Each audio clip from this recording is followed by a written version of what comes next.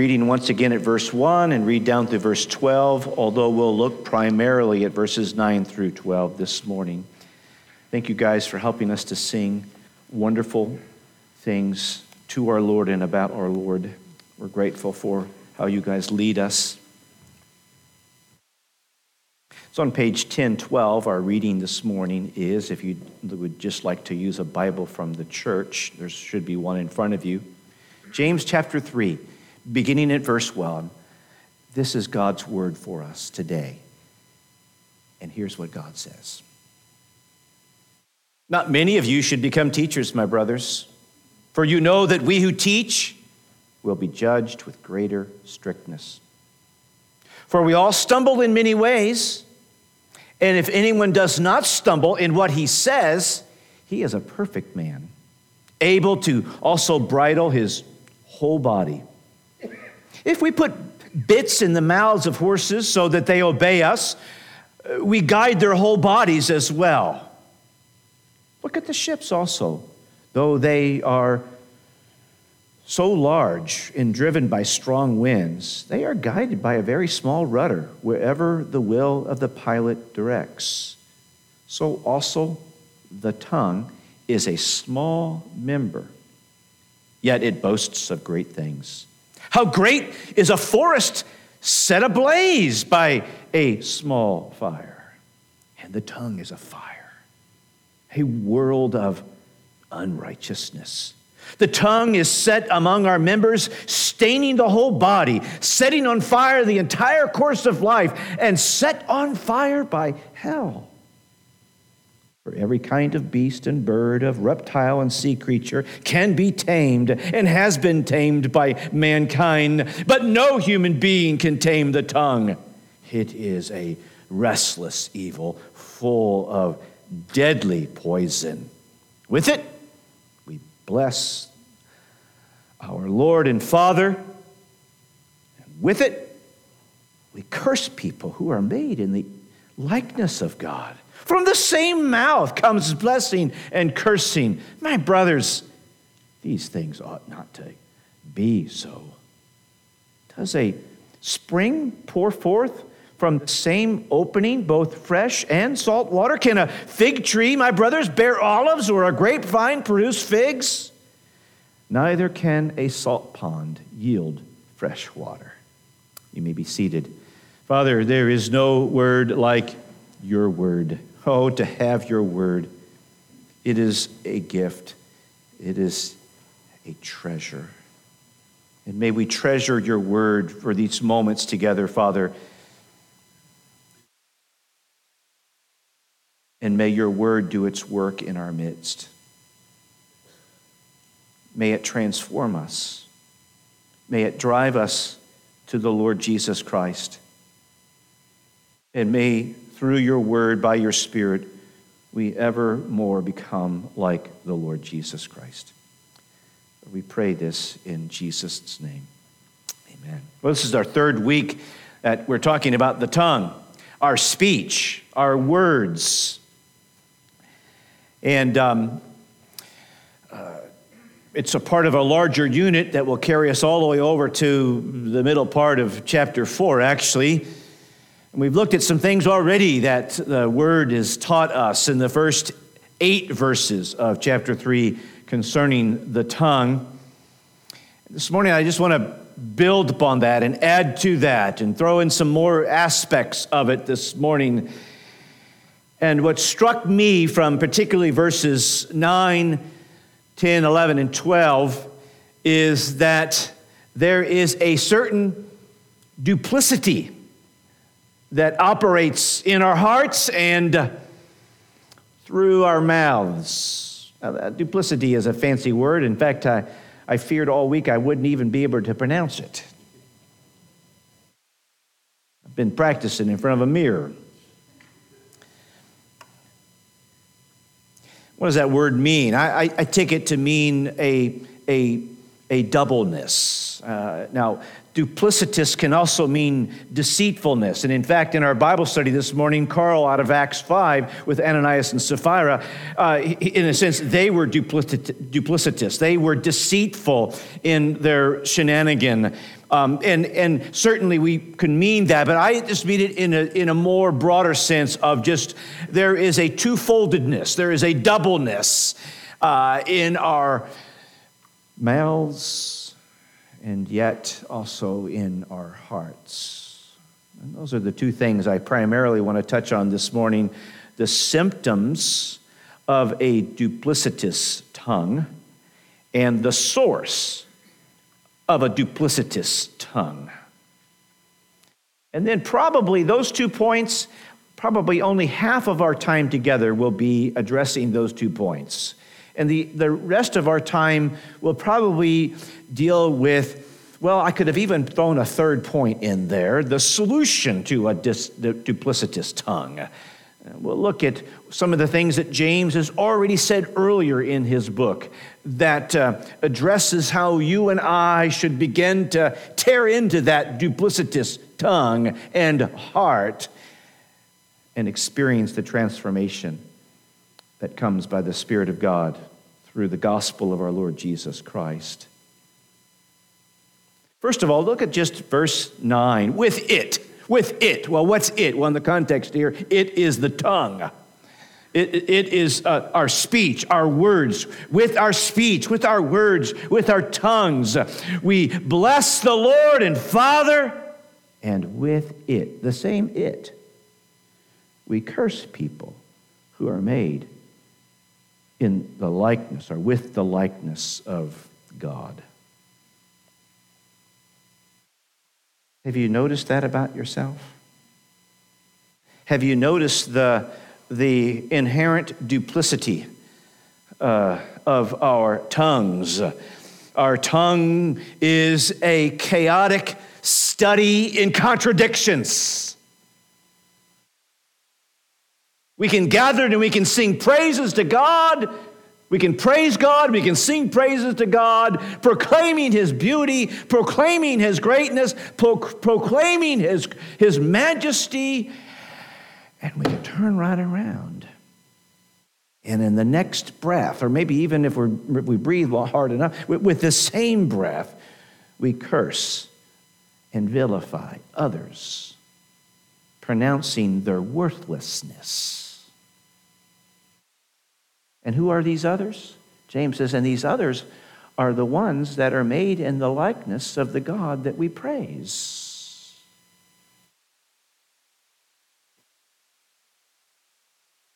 Would I suggest to you that by his little phrase there, when we curse people who are made with the likeness or the image of God, he's really calling us to understand that the way we talk to people, the way that we leverage our words, the way that we even size people up and therefore justify the words that come out of our mouths must coincide with the reality that the people whom we are about to unleash our verbiage on are made with an inherent dignity because they are made by the God whom we praise and bless.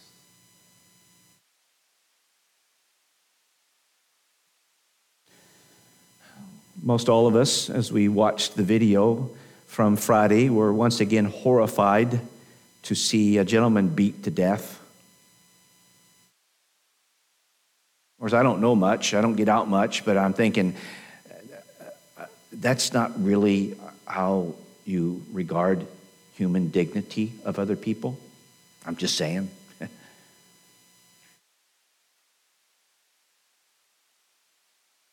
It's a common tragedy that we don't regard people with dignity. Now, many of us are not given the opportunity to reflect a lack of dignity in regard to other people by having the opportunity to beat them to death. But here in this context, what James, I think, would be saying to us is that while we don't have the opportunity to do that physically, what we do share in some resemblance of commonality is that we can weaponize our tongues, and we can talk to people as though they have no dignity. And James is saying that is duplicitous. That is a doubleness. That is a two-foldedness. That on the one hand, you would go all gaga about who God is, and on the other hand, you would turn to someone who God himself has personally made, and you would unleash a verbiage, a barrage of speech that would undercut their dignity. John would point out that sort of contradiction in another way. He would say, you can't say you love God and hate your brother. You just can't say that. Well, I mean, you could say it, but you're totally confused. You totally don't get it. You don't get what it means to love God if you simultaneously turn right around and say you hate your brother. Well, you can't. You've got to grapple with the problem of using our tongues to bless God and then using our tongues to cut down and curse people made in the image of God. That is not how we are called to use our tongues. The Apostle Paul in 2 Corinthians chapter 5 says that all who follow Christ are ambassadors of Christ. That's an interesting word. I don't know much about ambassadors either, but we still have those kind of critters roaming the earth today. Our government, for instance, will send an ambassador to another country, and the agenda for that ambassador to that other country is not his own agenda. That agenda for the ambassador of our country is to represent our country, to speak on behalf of our country, to carry out the agenda of our country. And if he doesn't carry out the agenda of our country, the country he was sent to represent, then he's called back home. He's not his own man, calling his own shots, doing his own thing. Well, you and I are ambassadors for Christ if we belong to Jesus. And a part of what that means is that we are to represent our King. And even our speech, even our words, our tongues are to represent our King. We have no right to use our tongue to advance our own agenda.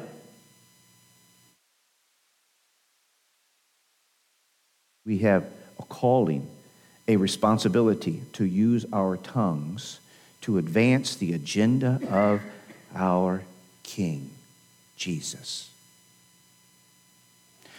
So I guess it would be a helpful starting point if before we teed off on somebody, we said, Lord, is this the time that you want me to accost my brother verbally?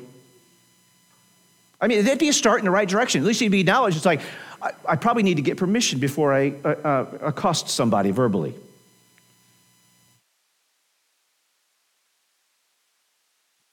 Now, if we frame it that way, it kind of ruins it because I think we probably already know the answer to that. At least we ought to. I mean, if God was like Jed Clampett, the answer would be, Jethro, quit helping me. It'll come to you later with the meaning of that. In other words, but God has already given us an answer. Earlier in chapter 1, he said that we should be quick to listen, slow to speak, and slow to anger. For the anger of man does not advance the righteousness of God. Our angry words, our slashing, cutting words, a whole host of kinds of words never represent the ambassadorial function that you and I have as followers of the Lord Jesus Christ. And so we should already come into this thing, not even need to pray about it. In other words, that slander is off the table. Vulgarity is off the table. Lying is off the table. Gossip is off the table. Verbal barrages of hostility are off the table. But I mean, those are even negative. What's on the table is words and tongue speech that promotes helpfulness and truthfulness and encouragement.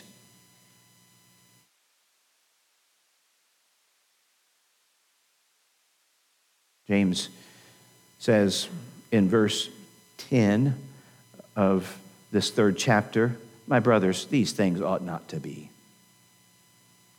What things?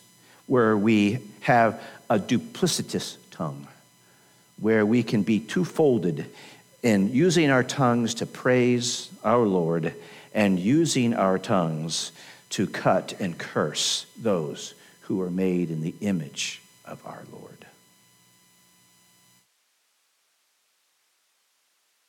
But what James does next, beginning in verse 11, he goes all metaphorical on us.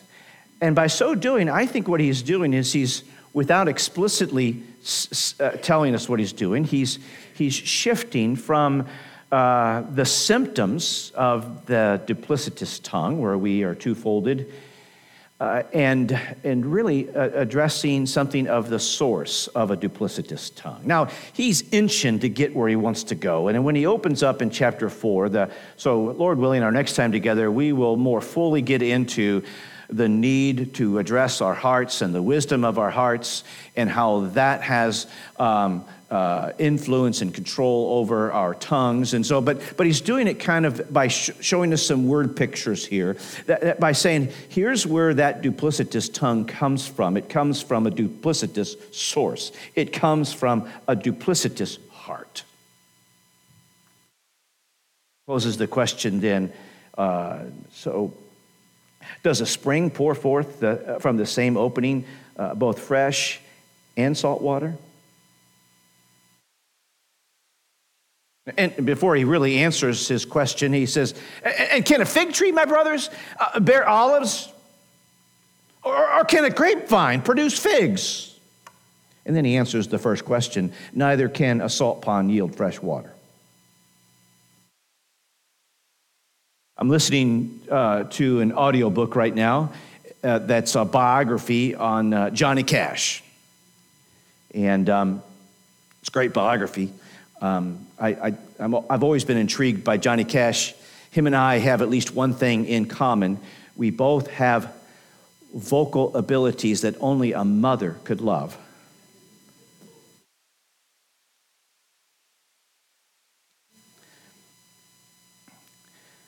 But here's what his daughter wrote down that he said. The daughter didn't write the biography, but she was interviewed in the biography. He says this, sometimes I am two people. Johnny is the nice one. Cash causes all the trouble. And they fight each other. Probably not a precise way of putting it. He's only one person, not two persons. But do you hear his attempt to try to explain what's up inside of him? It's like there's two critters that have crawled inside of him. And one of them is a pretty nice guy. The other one is a train wreck. No way.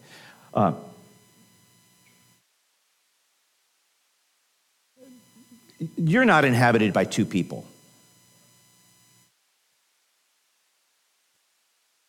But James is on to something to say, but the source of your duplicitous tongue is a duplicitous heart.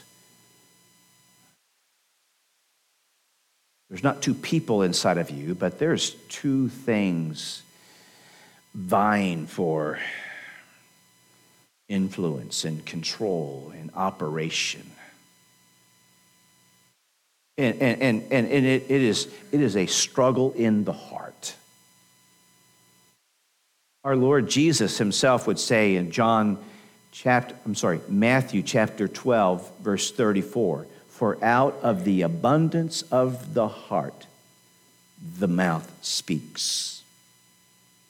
The verse right before that, in imagery likened to what James is saying here, for a tree is known by its fruit.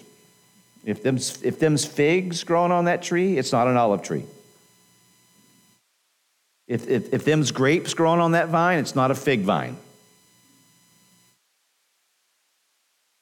And yet sometimes you and I can really demonstrate the utter confusion that's percolating in our hearts, is because sometimes our mouths reveal a heart posture that wants nothing to do with the Lord. And sometimes by the grace of God, our tongues reveal a heart posture that wants to honor the Lord. Sometimes we praise God with our mouths, and sometimes we curse people made in the image of God with the very same mouth we've just praised the Lord.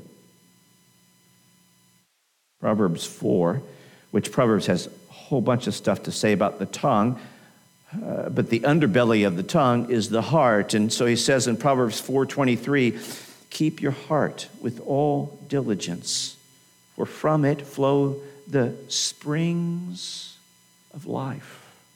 From it flow the springs of words.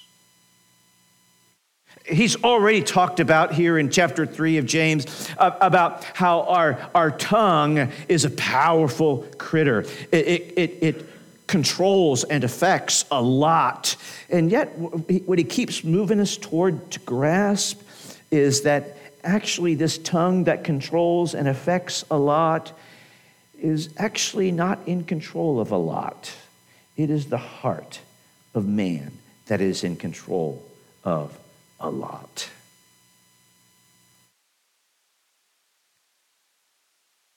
We want a different flow of water, of words to come out of our mouths, then we have to address the source of those words. And the source of those words, where words come from, is my heart and your heart. They don't randomly float around the universe and then when you're not looking, hijack your heart. No, you and I consistently speak in a way that is consistent with the posture of our hearts. So last week, one of the things I said is, and you and I have to own that. You and I have to own our words. We can't explain away our words. In other words, we can't say, well, you know what, I would use nicer words towards you if you would start using nicer words toward me. It'd be like a stalemate, wouldn't it? Because who's going to move first? Because once you start using better words for me, well, I'd be more inclined to use better words towards you. But if you don't start using better words for me, I am fully vindicated to keep cutting you down with my words. Duplicitous. The control feature of our tongues, the control feature of our hearts is not the words that others fire at us. What is to be the control feature of our tongues and our hearts is a greater synchronization between the words we speak in blessing God and those words then, and that heart posture then, infiltrating the words that we would direct toward each other. So if you never change your words whatsoever, I still have to own my words to you. I still have to own it. The other thing I have to own, this is building on last week, is I have to own that I need big help to get there. In other words, my heart is my heart, but boy, my heart needs massive doses of help. I have to own that I need help. I have to own that I can't fix my tongue. I can't fix my heart. I really can't fix anything about me. But the other thing we have to own that we're the source of the problem. It didn't come outside of us, it comes within us. But the second thing we need to own that we need help, and we need help outside of us. We're not self-fixated, self-fixers. Yeah, that's probably a better word. But we have to own that actually help has been provided.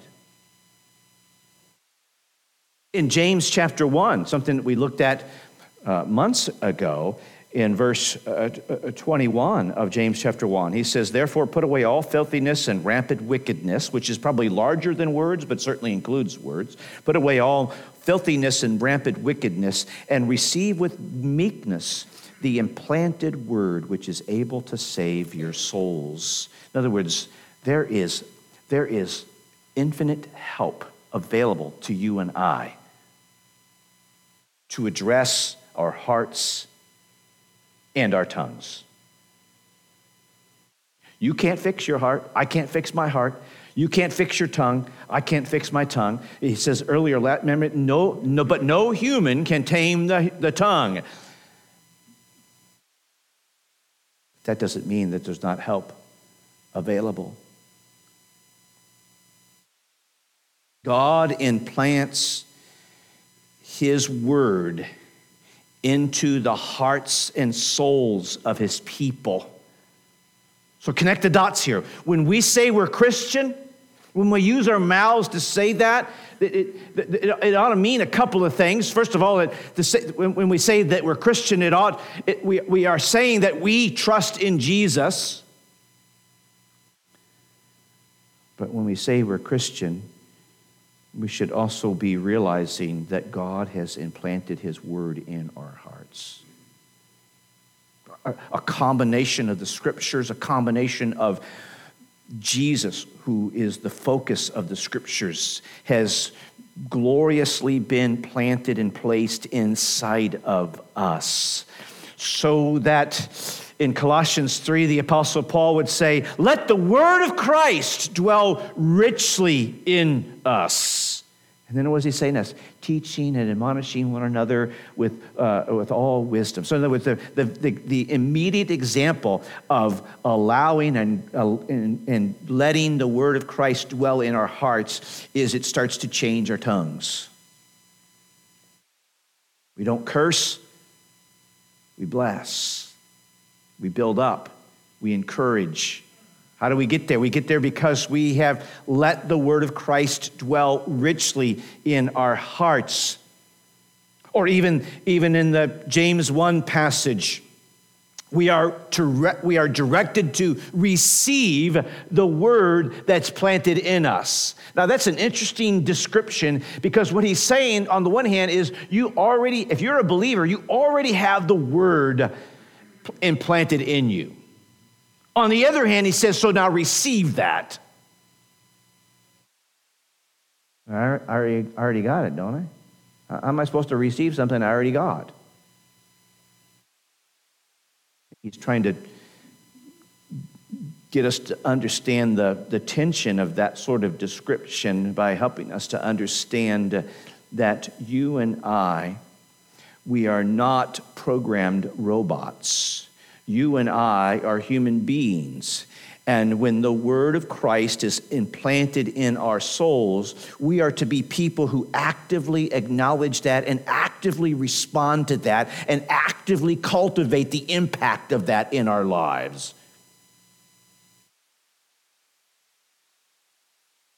For he says, when we actively receive and implement and cultivate the word that's already planted in our souls, in us, it's able to save our souls.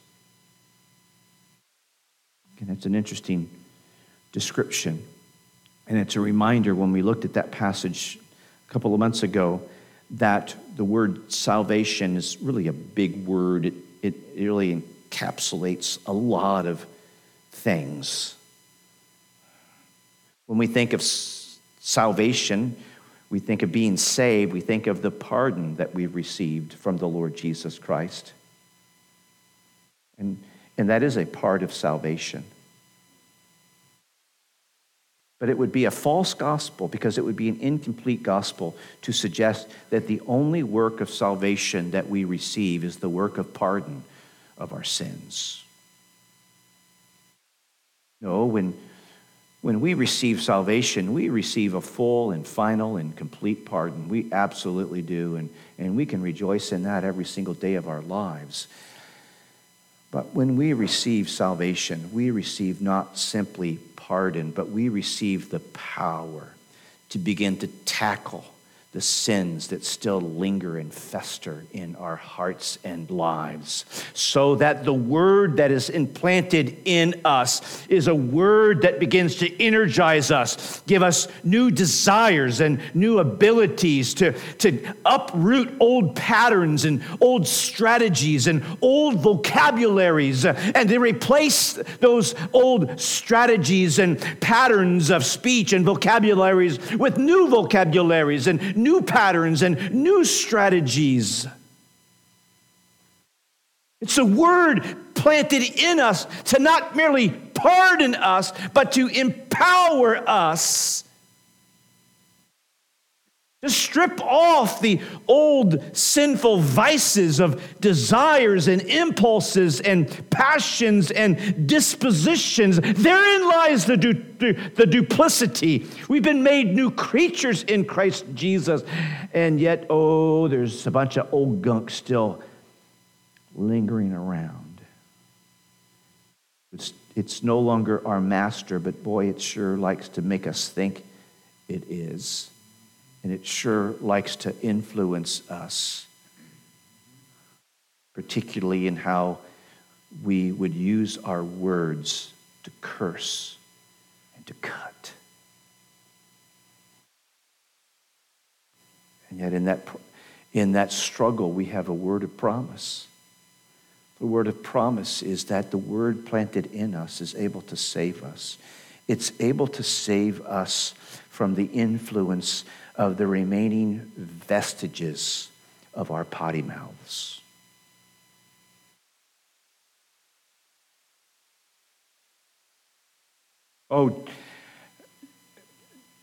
When Jesus found you, you had a potty mouth. I mean, how else is he going to find people? He'd be looking all over the universe for somebody without a potty mouth. And we can talk about the love of Jesus. We can, earnestly. We could talk about the love of Jesus, that while we were still potty mouths, he laid down his life for us. But I want you to understand, I want you to have a larger view of the love of Jesus. It's not just a love that accepts you where it finds you. It's a love that begins to empower you to change, to rise above where you were found. He found you when you didn't have the speech worthy to be found. And he loved you.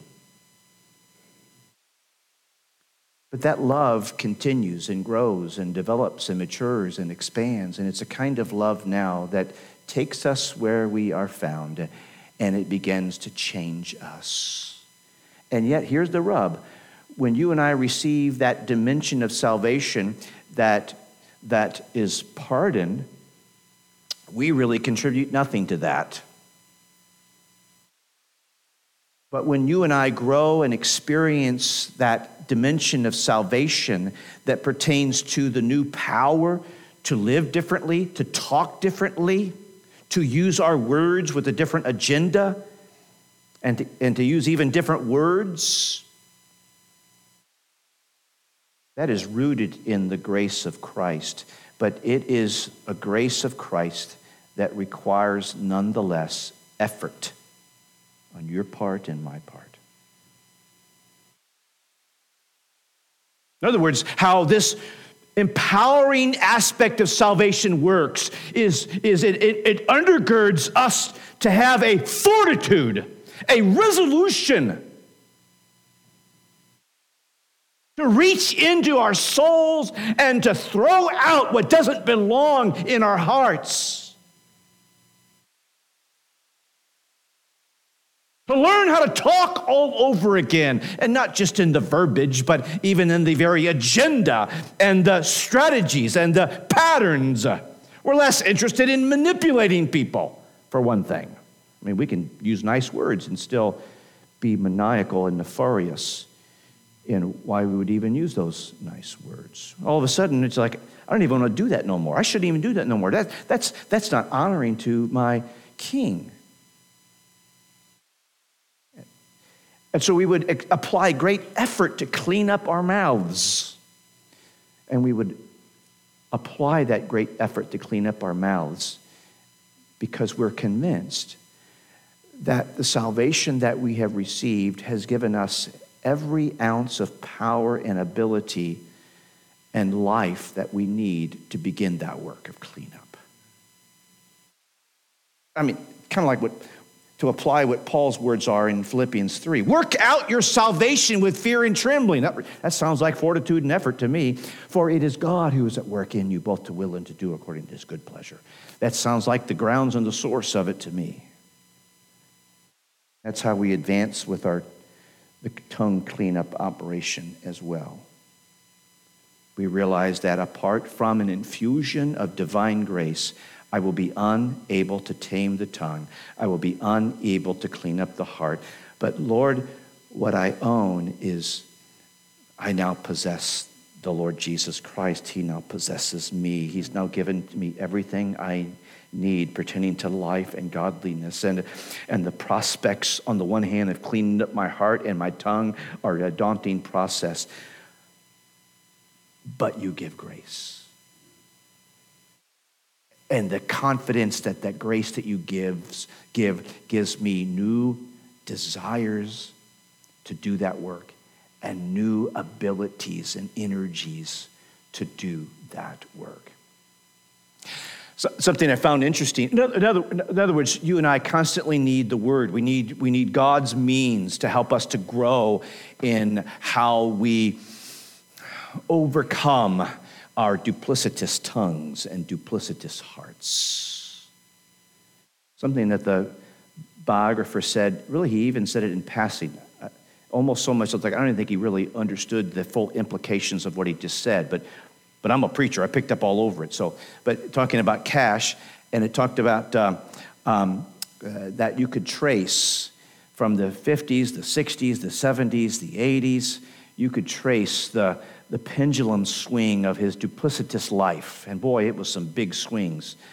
But you could trace his highs and his lows, his spiritual ebb and flowing to his relationship of actively participating in a church. In other words, when he was actively participating in a church, the means of grace that God gives through his church is the means by which any of us grow and mature and develop. When we think that we're big enough, spiritual enough, smart enough, wise enough, whatever enough, and we don't think we need that church stuff no more, then there's narrow one of us who will not bottom out spiritually. We may not go to the extremes of his bottoming out. He was extraordinary in both ends of the spectrum. It may be different in degree for you and I, but it's still the same. If we are to eradicate the remaining vestiges that give rise to a duplicitous heart, that are evidenced by a duplicitous tongue, then you and I need the Word of God actively in our lives, constantly, continually. You and I need the resources that the people of God provide to us. You and I need to avail ourselves of all the means of grace that God has given and able to for us to experience the salvation of our lives at this daily moment as we overcome the remaining vestiges of sinfulness in our hearts. If we remove ourselves from church, if we remove ourselves from the means of grace that God gives to us through our church, then narrow one of us is able to stand up. Now, it is Jesus and not church that is the ultimate foundation of our lives. But the one who is the cornerstone and foundation of our lives is the very one who thunk up this ideal of you ought to go to church. Because I've got good reason for you. I've got much grace to give to you through church. The one who laid down his life, the one who, in the face of hostile barrage of verbiage against him, did not open his mouth to retaliate.